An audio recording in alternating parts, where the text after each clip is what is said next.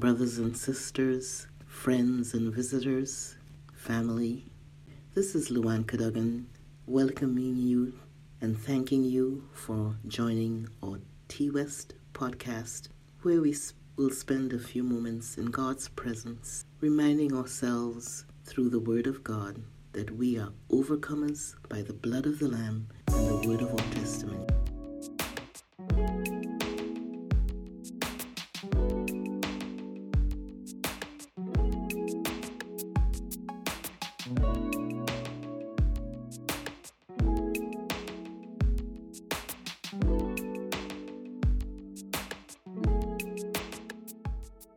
This morning, our topic for devotion is entitled Overcomers.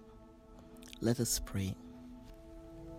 Holy Father, I thank you for the blessings we receive every day.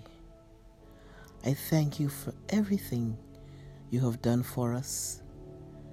Thank you for the beauty that surrounds us. Thank you for your provision for our families and friends, for our health, but most of all, thank you for your Son, Jesus Christ. Amen. I'm sharing with you a story that was told to us in a sermon by Chris Holland, former It Is Written speaker that I heard in a sermon at the Owen Sound Church a few years ago. In the wilds of Africa, where you have gazelles and lions, 100 times out of 100, a gazelle is faster than a lion. That's a fact. But when lions pursue gazelles, there's something that they do as they pursue that gazelle, knowing that they won't catch it. They roar. They roar as they run after the gazelle, and that roar freezes the sprint of the gazelle, just enough that the lion can capture it. But you see, overcomers live by the fundamental principle about the devil. And what is that principle? He is already being overcome. So the devil can roar. He can make as much noise as he possibly wants to make. And that noise will sometimes come in physical ailments. That roaring will come through difficulties in our lives. That roaring may come through marital problems. That roaring may come with problems in the church, problems with church members, problems with your pastor. That roaring may come through a son or daughter, a niece or nephew, a mother or a father. That roaring may come through a trial or tribulation. And the devil will roar and roar and roar. Overcomers live by the principle that the devil has been cast down and overcome. He can roar as loud as he wants. He only has a short time to keep his roaring up.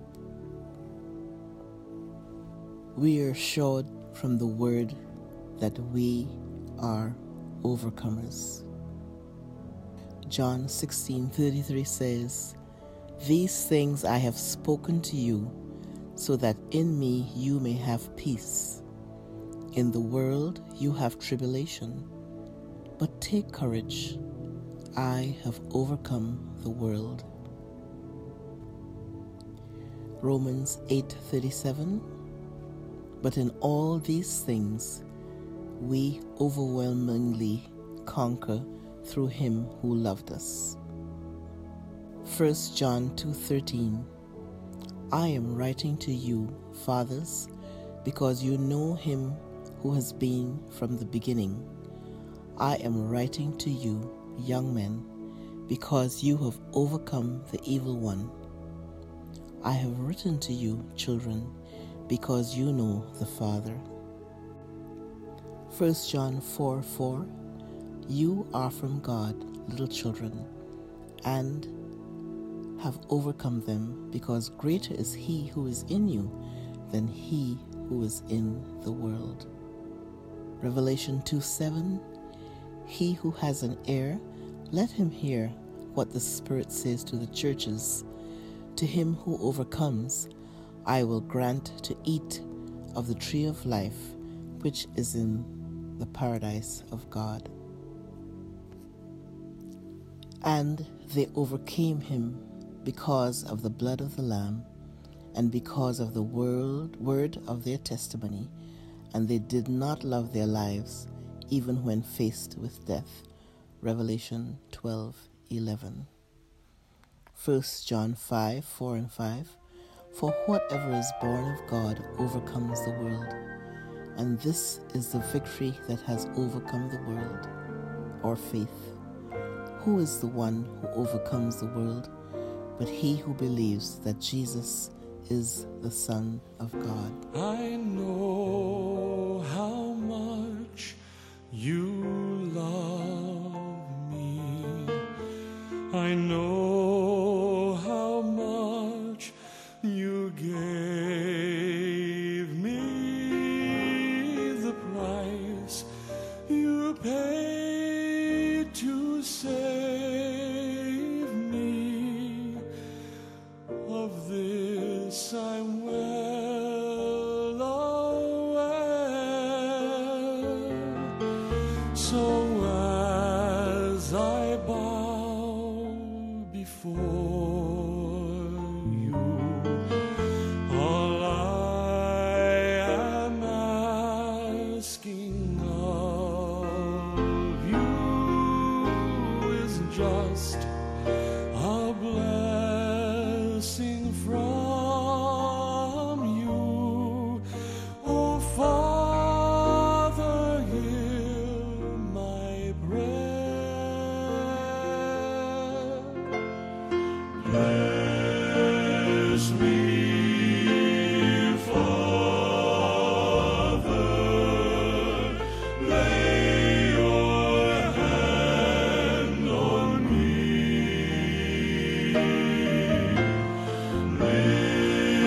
Lift me, Father, to my destiny. With your favor, I have all I need. Bless me, Father. Lay your hand on me.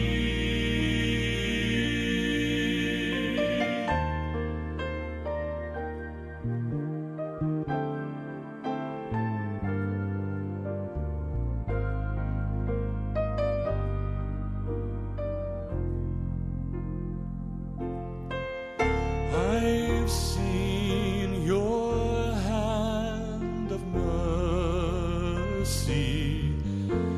I've felt your touch upon me, and still I find I'm longing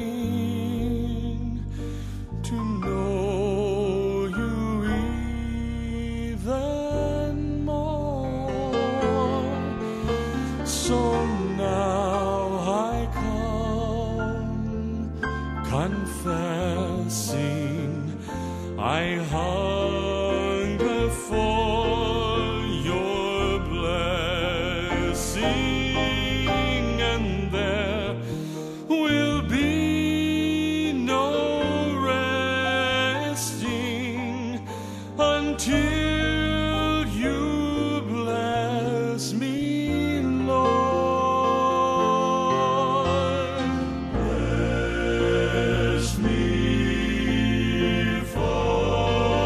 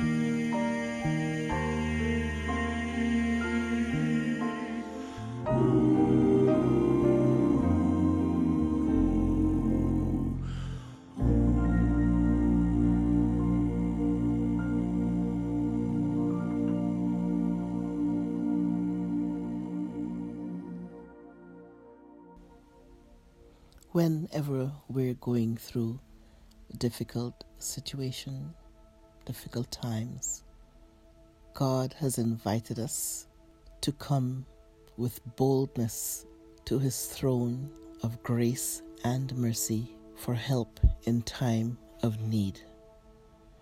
Isn't that a wonderful privilege that we can go directly into the throne room of the Father, where there is light and peace and deliverance and joy, and we can talk to our Father.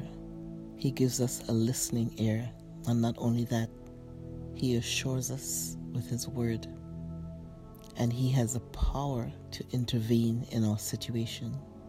He's actually our battle fighter, the commander of the host of heaven. We are privileged. When we're going through difficult times, let us remember that we are so privileged. We are seated with Jesus at the right hand of the Father. What a privilege. And from that vantage point, we're looking down on earth at our own situations. And we have the assurance that we have already conquered our situations, our trials, our troubles, because of Jesus and his love for us, where he shed his blood that we might be more than conquerors and overcomers, so we can have confidence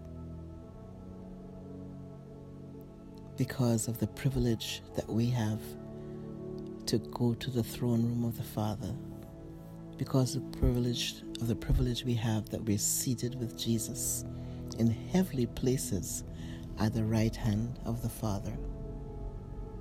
What then shall we say in response to these things? If God is for us, who can be against us? He who did not spare his own Son, but gave him up for us all, how will he not also, along with him, graciously give us all things? Who will bring any charge against those whom God has chosen? It is God who justifies. Who then is the one who condemns? No one. Christ Jesus, who died, more than that, who was raised to life, is at the right hand of God and is also interceding for us. For who shall separate us from the love of Christ? Shall trouble, or hardship, or persecution, or famine, or nakedness, or danger, or sword? As it is written, for your sake we face death all day long. We are considered as sheep to be slaughtered. No, in all these things we are more than conquerors through him who loved us. For I am convinced that neither death nor life, neither angels nor demons, neither the present nor the future, nor any powers, neither height nor depth, nor anything else in all creation will be able to separate us from the love of God that is in Christ Jesus our Lord. Let us pray. Father in heaven, thank you for sending your Son Jesus Christ to the cross to take away our sins, our diseases, our pain, and our sorrow. Thank you, Jesus, for your sacrifice. Thank you that you loved us enough to shed your blood and die for us. And thank you for our salvation. Thank you that we are more than conquerors through him that loved us. Thank you that we're seated with Jesus in heavenly places at the right hand of the Father. Thank you for the invitation to come to your throne room of heaven for grace and mercy and help in time of need. We thank you, Lord. We worship you. We give you all the honor, the glory, and praise. In Jesus' name, amen.